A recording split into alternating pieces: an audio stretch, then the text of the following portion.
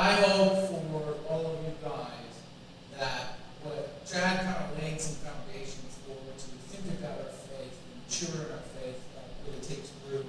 And just some of the community and connection that happens in some of you, I know better than I did before. And it leads very well into what we're talking about today in our Striving series. So let's pray and get started. God, we thank you so much for today. God, we thank you for your grace and your mercy. God, we thank you for opportunities like yesterday and the one coming up in the women's event where we will meet people. We will connect in a new way. And we are called to be in community, friendship, and connection. And have a support system with our church brothers and sisters. God, help us expand our vision and our view of what a church family means scripturally out to you. That we are all in your family. And God, under this family, we are united for you. God, I ask that today, if any of us haven't felt the power and the impact and the importance of a church community, that today we walk out with a new sense of what it means, its value, God, things to be warned against that can hurt that. It is an absolute attack of the enemy, God, and ultimately what we have for the church and the kingdom of God. And so, God, it ain't church. We know. So we love you. Jesus. Okay? We're in a 6-week series created to strive, and why we put strive is because everything to thrive, you are going to have to strive for. Things do not come easy. Things do not just come your way. Has anybody ever started a business in here and built a business? Has anybody ever done that? Just raise your hand. Right? And what do people say to you? Wow, I wish it must have been easy for you. Wow. Dude, you know what I'm talking about? Wow, okay, so clearly, I didn't have what you have. And I've talked to so many people who've begun something, started something, created something. And a lot of times, those who will not strive will say those types of things. But you know, as someone who's gone in front and said, it's possible to do it, but you will have to work hard for it, right? Can I get an amen? There are people who say, oh, your Christian life is easy because life is easy for you. And you go, oh, I don't think you understand my journey. To have community, to experience thriving in your life, you have to strive. It will not just come your way. When you became a Christian, did your life become easier? No. You will have to strive. You will have to work hard. You will have to lay things down. The process of sanctification or transformation in itself is a moving process. Replacing mindsets, mentalities, actions, and behaviors. You will have to strive. It does not just happen. So I would say this, over the next 6 weeks, we're going to take topic by topic and talk about what does it look like to thrive? And how do we strive in these areas? What will we have to do in these areas? And so one of them, we're going to start the first topic today.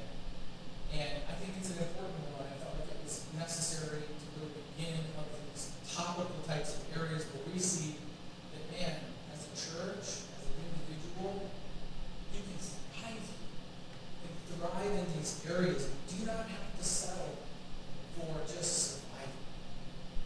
You can thrive. And so the Bible calls us to it, even in the midst of difficulty, right, to thrive. This series, I would say this, and I'll just read it right out to you. We were created to thrive, not just to survive. Thriving is a matter of gratitude. It's a matter of ultimately stewardship and growth. I would say increase, investment, abundant faith. That's thriving. There is no scenario where that is easy. There is not one, but ultimately you will have to strive to thrive in your life. I love this verse in James 1:2-4. If you can put yourself maybe in the mentality of the verse, right? Place yourself, if you can, in a situation that these people are in, where the scenarios around them, the circumstances around them, are not conditions for natural thriving. But listen to the mindset and the mind shift they have to make in order order to thrive. He says this, count it all joy. It's almost as if you're going to have to see something as what it isn't as it is. You're going to have to go on faith and not what you see. So he says, count it all joy, my brothers, meaning family, the church family, when you meet trials of various kinds. For you know that the testing of your faith produces steadfastness. That these testings, they're going to produce something good. And so you strive on. You march on, you keep going, and you count it all joy. He said, and let steadfastness have its full effect, that you may be perfect and complete, lacking nothing. Now, I don't know if I can explain perfect and complete and lacking nothing. Chad, can you explain perfect and complete and lacking nothing? Well, Chad can't explain it, and we're all in trouble. The fact is this, is that when we think about perfect and complete and lacking nothing, I don't know exactly what that means, but I know it means this, is that you will not be left for a long time. Your mentality, the shift has changed because you rely on something so much more than it's about. Right? Count it all joy when you experience trials and difficulty. Playing sports as a kid was such a gift. I'm so grateful that I was able to do it, and I had fantastic coaches along the way. One of my coaches was one of the best I've ever had, and he would say this, and it was interesting because you either had to hear what he had to say and take it and believe it, or you would hate what he said. He worked off of PMA, positive mental attitude, and so he was my freshman basketball coach. He was better than all of us at basketball, so that did help a little bit when he was listening to you. And it was like, we would get in there and he'd say, all right, positive mental attitude, guys. You gotta, everybody's gonna be happy, everybody's gonna work hard, and everybody's gonna like it. And it's like, okay, yeah. He's like, now run liners the rest of practice. It's 6 a.m. is when we had our practice. And we did that 3 days a week, outside of our 2 game days off. And it was just this, like, some guys are like, ugh, I hate positive mental attitude. And they just run us, and liners after liners after liners after liners. And he said, guys, like, you're getting better, it's all to make you better. And it was an interesting mentality. It was almost sadistic in a way of, like, we like the torture, right? It feels like that James passage. Count it all joy. Count it all joy, the steadfastness, the strength, the endurance you're going to have, the maturity, like we talked about at man camp, that you're going to have in your trials and your struggles, right? You'll grow. He took me to a basketball camp that he ran the mentality of the basketball camp, and it was way up north in Michigan. It was called Wolverine Camp, very intense. And we get there, and first thing in the morning, we're woken up at 6 a.m., and all the counselors came in and sang this song. I hate it. And then we ended up. And so much so I went back to be a camp counselor myself later. And it was, everybody wake up! Yeah, then you have to sing, I'm alert and alive and awake, enthusiastic. You guys know the song. I'm alert and alive and awake, enthusiastic.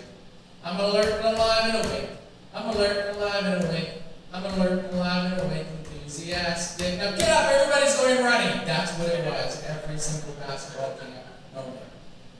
When I went back, I remember having to introduce the mentality of, like, guys, you're going to be alert, you're going to be alive, you're going to be awake, and we're going to go after it every day. There's something about striving. It's never going to be easy. It's always going to be difficult, and that's why I think this series is important. It's a mentality. I read this Japanese proverb, and it said this: life without endeavor is like entering a jewel mine and coming out with empty hands. You're going to miss out without the mentality of, like, adventure, journey, hard work. Nothing worth anything, right, didn't come without hard work and struggle. And so, sometimes in our faith, James is dealing with the people and saying, you can't just float into the lap, you will have to want it so bad. Like when I see these endurance runners who will run all of these 100-mile runs and several 100-mile runs, 24-hour-mile runs. And then they're like, why do you even like doing it? And they're like, oh, if I make myself suffer, it makes me better. I begin to love it. I feel like they're closer to James than sometimes a lot of Christians. Where if something hard comes our way, it's like, why God? You must be me. Sometimes endurance is something we can build an appetite for. Our series title is this, John 10:10. It says, the thief comes to steal, kill, and destroy. Everything the enemy wants to take it right from you. Everything that you can have in life, the fullness of life, he wants it all. But Jesus said, I came that they may have life and have it abundantly. We said this last week, that life ultimately is this life. It's a life of passion, a journey that has like real experiences sustained by God, and a consistency in it, and then abundance is beyond any expectation or limitation we may have thought of this life last week. Christian life, although it's not easy, Christian life will take you beyond the limits. You should never, ever, ever put boundaries and boxes around the life God has called you to. Moses stood before God himself and said, you have the wrong guy. I'm not great with my words. And God's like, no, I got the right guy. I'm pretty sure. And he tried to put boundaries around what God was capable of doing. God worked with him. And then God really made him to a champion for this people. Down the road, throughout all of Scripture, you will find people who feel like, I don't have what it takes, right? To put limits on what God can do. And we will do that a lot in our spiritual life. We will do it. But I think in this series, it's time to take that off. Begin to strive for what God might have for you in your life. It's not limit him, because he's limitless in that way. I titled this message, Thriving Community. This is one whole focus we're going to spend time on. In this message, we're going to talk about why biblical community is essential to your Christian life. We were talking about it at main camp again. We were talking about what is our faith about? What are our expectations? What are the limits maybe we put on it? Or what are some of the motivations we come into our faith? And not even if it's not the best motivation, even if somebody started coming to church because they wanted to continue to date the girlfriend, but eventually they're like, I'll go to church. Even that motivation, God can take it beyond that. But if it stays there, then it will go.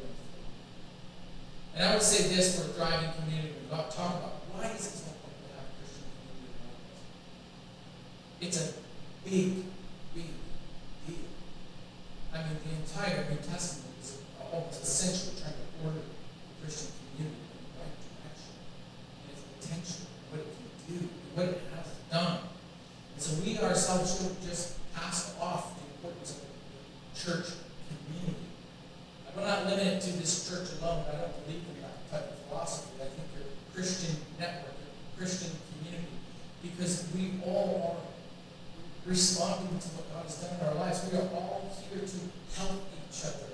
And to abandon our Christian brothers and sisters is not what God wants for the church at all. And it's not how a community thrives. And I think this is true about the message that we'll hear today, is we should, ultimately come, hopefully, to understand and see the beauty of the church community.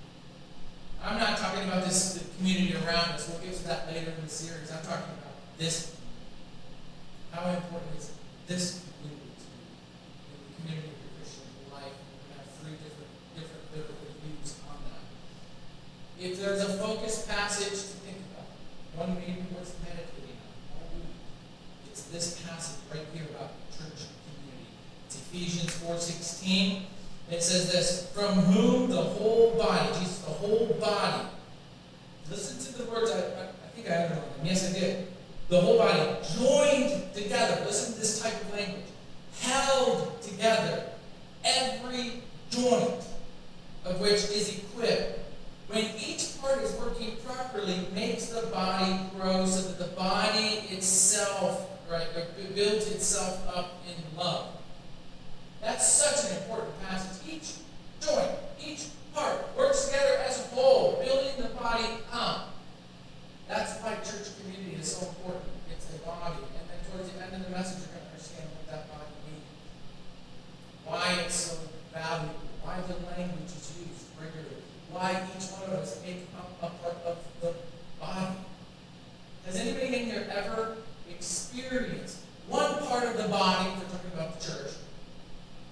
reaching out to help or aid the other part of the body. Maybe you were the person that needed aid, or maybe God used you to help out. Raise your hand if that's all right.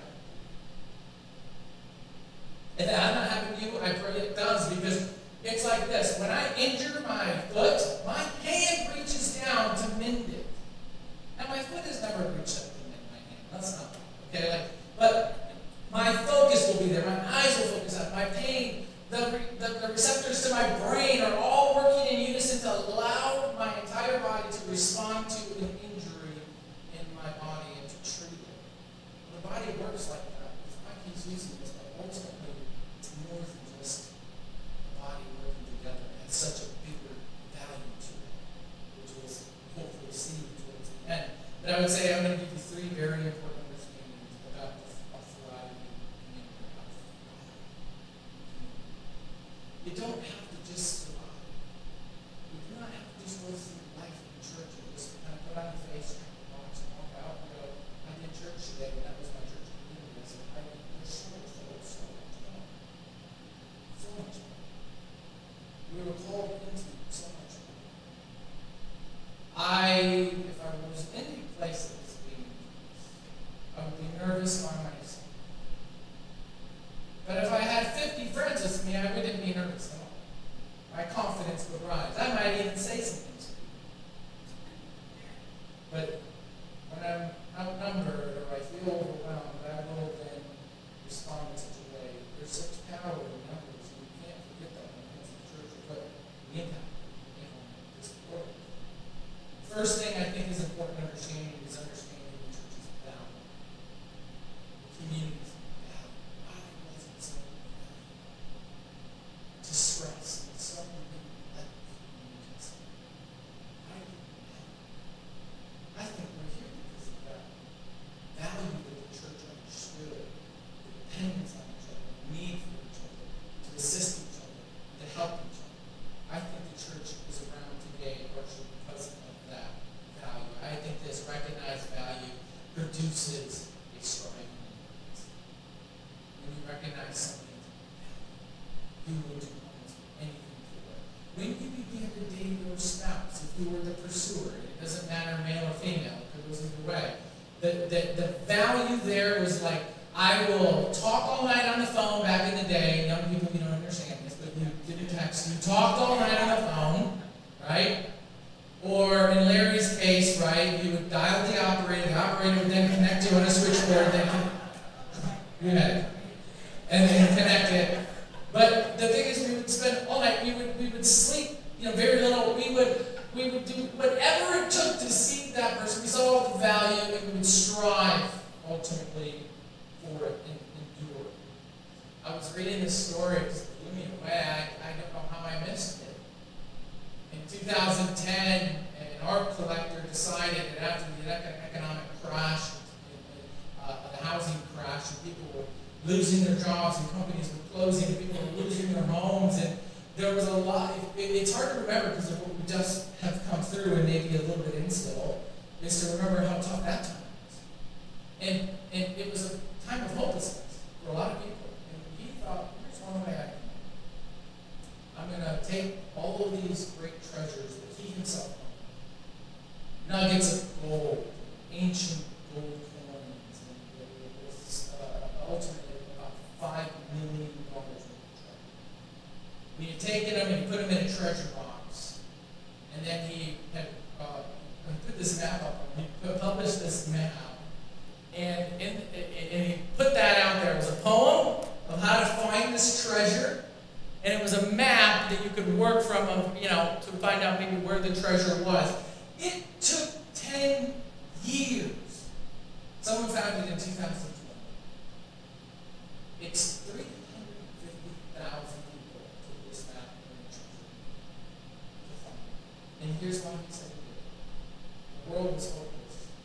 And this is just one little thing I could do to help people's lives and give them a purpose and a sense of reason to go on, and that there was a potential treasure that they could find. And people spent decades finding this kind of thing.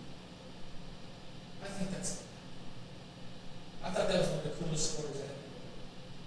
And I thought, man, people need hope. They need to realize that we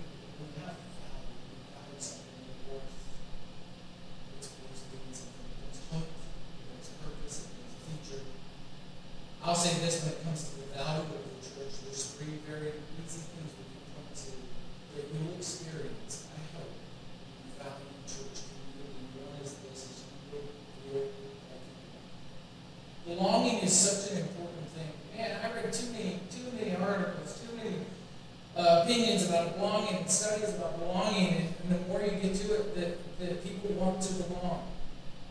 When you were a young kid, and you felt maybe rejected by your other classmates, and maybe some kids that weren't so great, were inviting you in, and you naturally wouldn't hang out with them, but next thing you know, you have a community because you belonged, and then because you belonged, you were a part of what they were doing, and your parents were all worried, but they didn't realize maybe that you didn't belong in the other place, that you belonged there.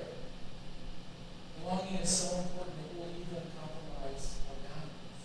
We want to belong too much. I think that it's so valuable to understand that the church is really because we belong. It's not that it's not a nice phrase or sentiment. It was created that we belong. That all nations, all tribes, every tongue, every race, every person in one place belong. There's a place to belong. Dr. Brene Brown, she's someone I like to read some of her works, and she said this interesting about belonging. She says, she defines it this way: belonging as an innate human desire to be a part of something larger than us. We're all born with that. And community calls us. Because this yearning is so primal, we often try to acquire it by fitting in and by seeking approval, which are not only hollow and substitutes for belonging, but they often barriers to it. I think there's a lot of things that will call for you to belong. Do those things have eternal significance? Do those things raise you up and lift you up and build you in your faith? This ultimately, why would we even believe you? Do they commission you to the greatest purpose the world has ever known and will know? Do you belong? The value of community is important. Let me give you God's heart on belonging. In Psalm 68, God says this: God places the lonely in families. That's how important belonging is to God. That's why He created the church. That's why He created community and connection and relationship. Belonging matters. He places the lonely in families. I love that. He sets the prisoners free and gives them joy, meaning that they're no longer isolated, but sets them free to experience, and they experience joy with that. Galatians 6:10. Therefore, whenever we have the opportunity, I love that, because in therapy they'll say, oh, this is a great opportunity for you, but really you're like, no, that's a horrible thing to do. Like, it's an opportunity. Right? It's a different mentality in seeing a struggle or a difficult situation. Whenever you have the opportunity, we should go. We should do good to everyone, especially to those in the family of faith. There is a clear distinction between being evangelistic and loving and family in the church, especially to those in the community of the church. It's like, it would be weird if you love people more than your own immediate family. Would it not be weird? Right? It would be strange. If it's like, you just talk so wonderful of everyone else, and about your family, you're like, why are you losers, right? Well, I don't like what you did, and I don't want a relationship with you anymore. It would be strange in a way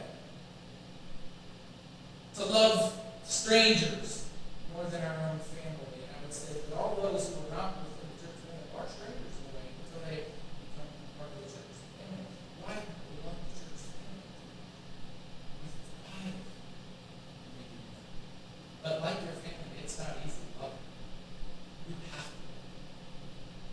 It's like, funny, my brother I was just talking to today, we had so many ups and downs in our relationship. There are times we didn't speak for years because of these issues that we just did not see eye to eye on. And I thank God that He's begun to restore, and we laid down our pride and our egos and began to restore our relationship. And it's like, but you're my beloved. I can't love you. I will be there for you. I will be at your big moments in life, hopefully. And hopefully, when that day comes, at your funeral as well, or your deathbed.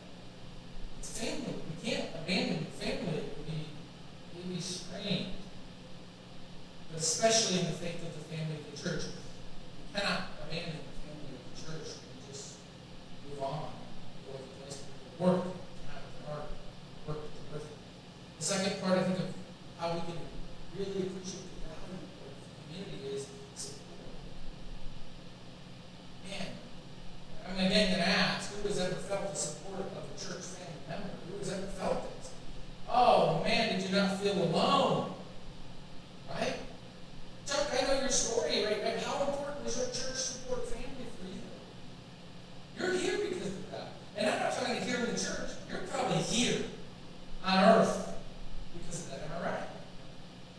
In your church support family, you literally don't realize how much that means to people, how essential it is. You probably haven't been able to thank everybody who really was there in that way. So many people.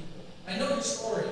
And I think we all have stories similar in this way of like we sometimes don't even realize what that support means to us. We must value that. Helen Keller, I put this photo here for a reason. She's with President Eisenhower. And she said this, alone we can do so little, but together we can do so much. And, here she is with her friend and support. And I love just the fact that it's such a humanizing photo. The president being felt by her to understand what maybe he looks like. She was someone who needed a lot of help and support, but she was someone who helped a lot of people. If you have not read anything from Helen Keller, and if you haven't been inspired by her, you don't understand what she's doing to the world. But she also received a lot of support. She understands the value of what we can do together. When the church becomes weak, the community becomes frail, when we are not supporting and helping each other and seeing the value of what we do together. 1 Thessalonians 5:14, it says, and we urge, meaning like do it. We urge you, brothers, admonish the idle, encourage the faint-hearted, and help the weak. Be patient with them. Think about those words. If you struggle with any of those areas with your fellow brothers and sisters in Christ, I have being patient with them all, not so easy. Where it's like, I want to fight you back. Don't like your sin. They're seeking to get you. Even though I got reason to just cut you out of my life.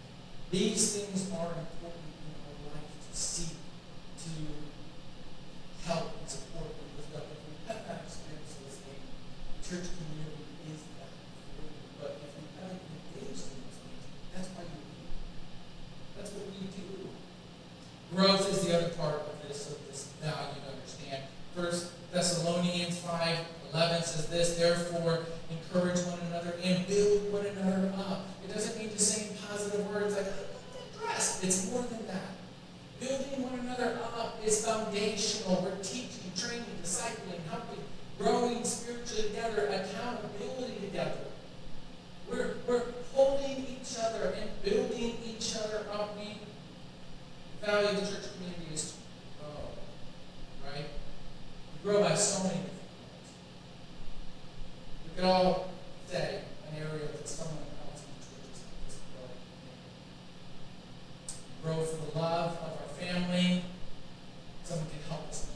We can grow by watching a very good example who doesn't even know it. We're kind of like stalking them and being like, so kind of on. We can grow in so many ways, but the value of the church community is growth. Let me just briefly get into these, which is threats that will ultimately occur. It's an understanding you must know what will take you away from thriving in the community. And it's threats. When the military goes into an operation, I've talked to many people who have been in military operations, and what they will all say is when we go in, you have to assess the threats, or you will find yourself in trouble. You will be overwhelmed, and you will not know what to do in the moments if you do not assess the threats and plan for them. In teams, in our work teams, we have to assess threats before we start a new division, do different things, right? An entrepreneur, when you start a company, you have to assess the threats to your business that would create a problem to fail. Graduates have to assess threats of when they go out into the world, what they're going to do. They have to say, well, if I move, will this be difficult? What will happen here?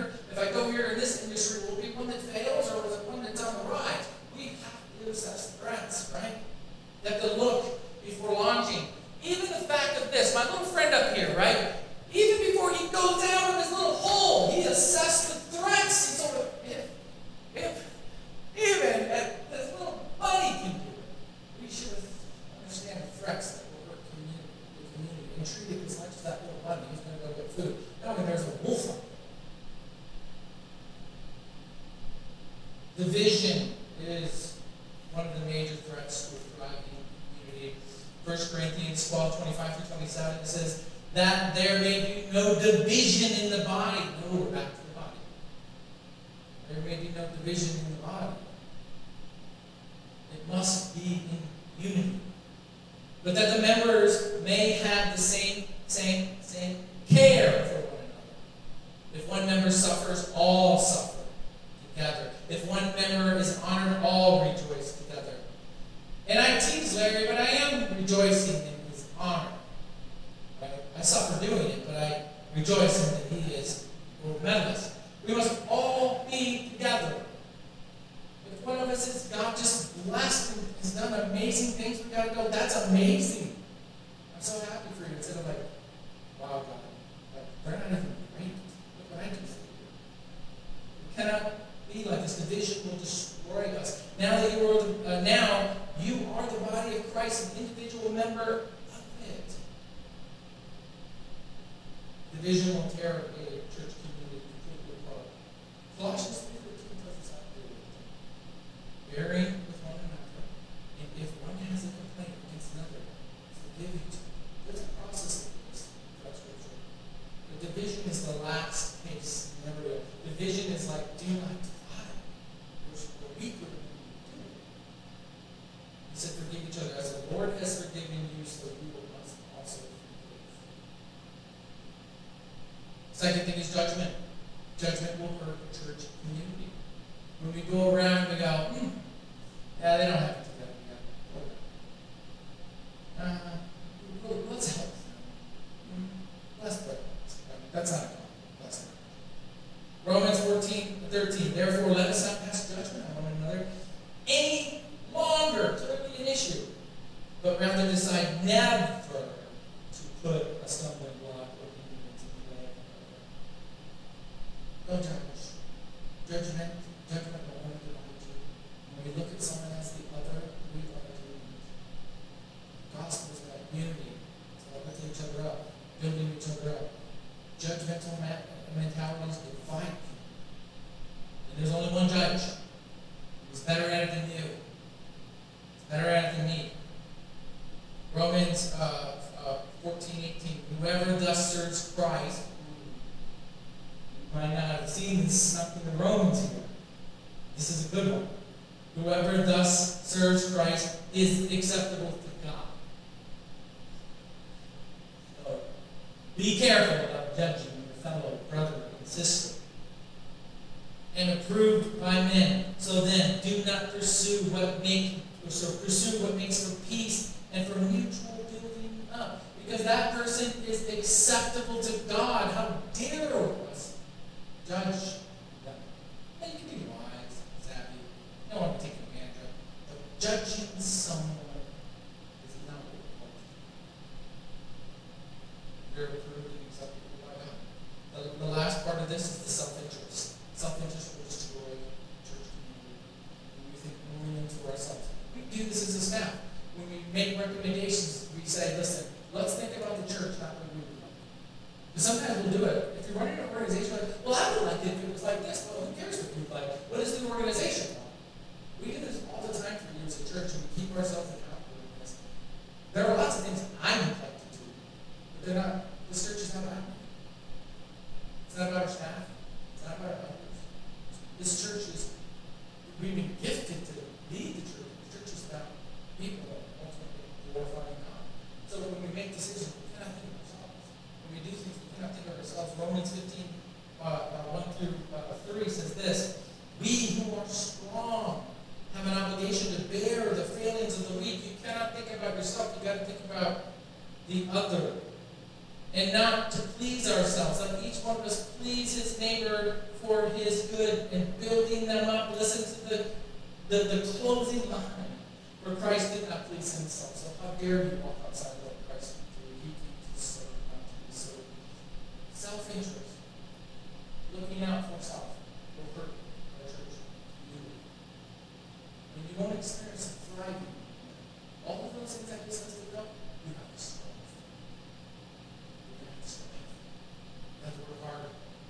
thrive in. The community will thrive. The last thing that's super short and close with is ultimately potential. Let's understand the potential of the church community. I don't know the full potential of the church community. Honestly, I don't. I don't think the Bible gives the full potential of the church community. I know that the church community went together in community. I know that people have changed entire community neighborhoods by the power of the church community. I read story after story after story of churches who came together as a church family and community and impacted neighborhoods, areas, regions for God permanently because of the church coming together and its potential. But we have to look at its potential. I was looking at how many Bigfoot sightings there are in the world / mostly the United States every year. You want to guess how many there are? Reported. Oh, we didn't talk about Bigfoot today. 23,000 people have Bigfoot sightings a year. Reported. Calling 911. I have seen a Bigfoot. How many UFO sightings every single year on average? 90,000 UFO sightings every single year. Reported, called, get a hold of the Secretary of Defense. I just saw. But this is happening. How many Elvis sightings? Thousands. Still. How many Christ sightings? Could you report on it? Jesus walks here. Let me tell you how you will cite Christ. These sightings that are reported. I'm going to read it to you right now. Ephesians 1:22. And God placed all things under his feet and appointed him to be the head over everything for the church, which is his body. Jesus walks today through the church. You are his hands, you are his feet. Jesus walks today on this earth through his body, the church. We are his representation, his body, alive, walking in all these different facets he's gifted us in to come together to represent Christ. This commentary, I'll read it and we'll end. Paul, it says this about this verse. Paul uses the concept to express the ideas of organic unity, mutual dependence, and multiplicity of functions. Now listen to this. But what does this mean to us as a congregation, as individuals? Jesus' own physical body is no longer. Now, we are his body. That means something. So when we hear the body of Christ, you must know this is Christ's body. When the body is working together, the body is striving to fight threats. The body is recognizing its death. Its potential is limitless, like Christ is walking everywhere he went. Life. That's why we work so hard to work against the destruction of the body. Because any of how that body is worth. We all will. Let's pray. God, we thank you, we love you, God, for your gift of us being in your body, God, you being the head and us walking in your path of direction. God, for any of us who have never really, truly understood or really embraced the value of church community, Christian community, God, help us grab a hold of that. God, instead of attacking, God, help us look to mend and to heal, to bring unity instead of division. Help us support, God, these threats of where we just want to isolate and be about ourselves, God, that we reach to the other. It's what we're here for. And God, ultimately, God, help us walk into the potential of a church community that is thriving. God, even us as an individual, we're thriving through being a part of a church. We lay our burdens and let others help us carry them, God. We are mutually edifying each other, God. We are a part of the body, plugged in and not disjointed, God, but fully in function with the body. God, we thank you for this gift. I don't know of anything that does this. I think everything else is a distant second attempt. church body and what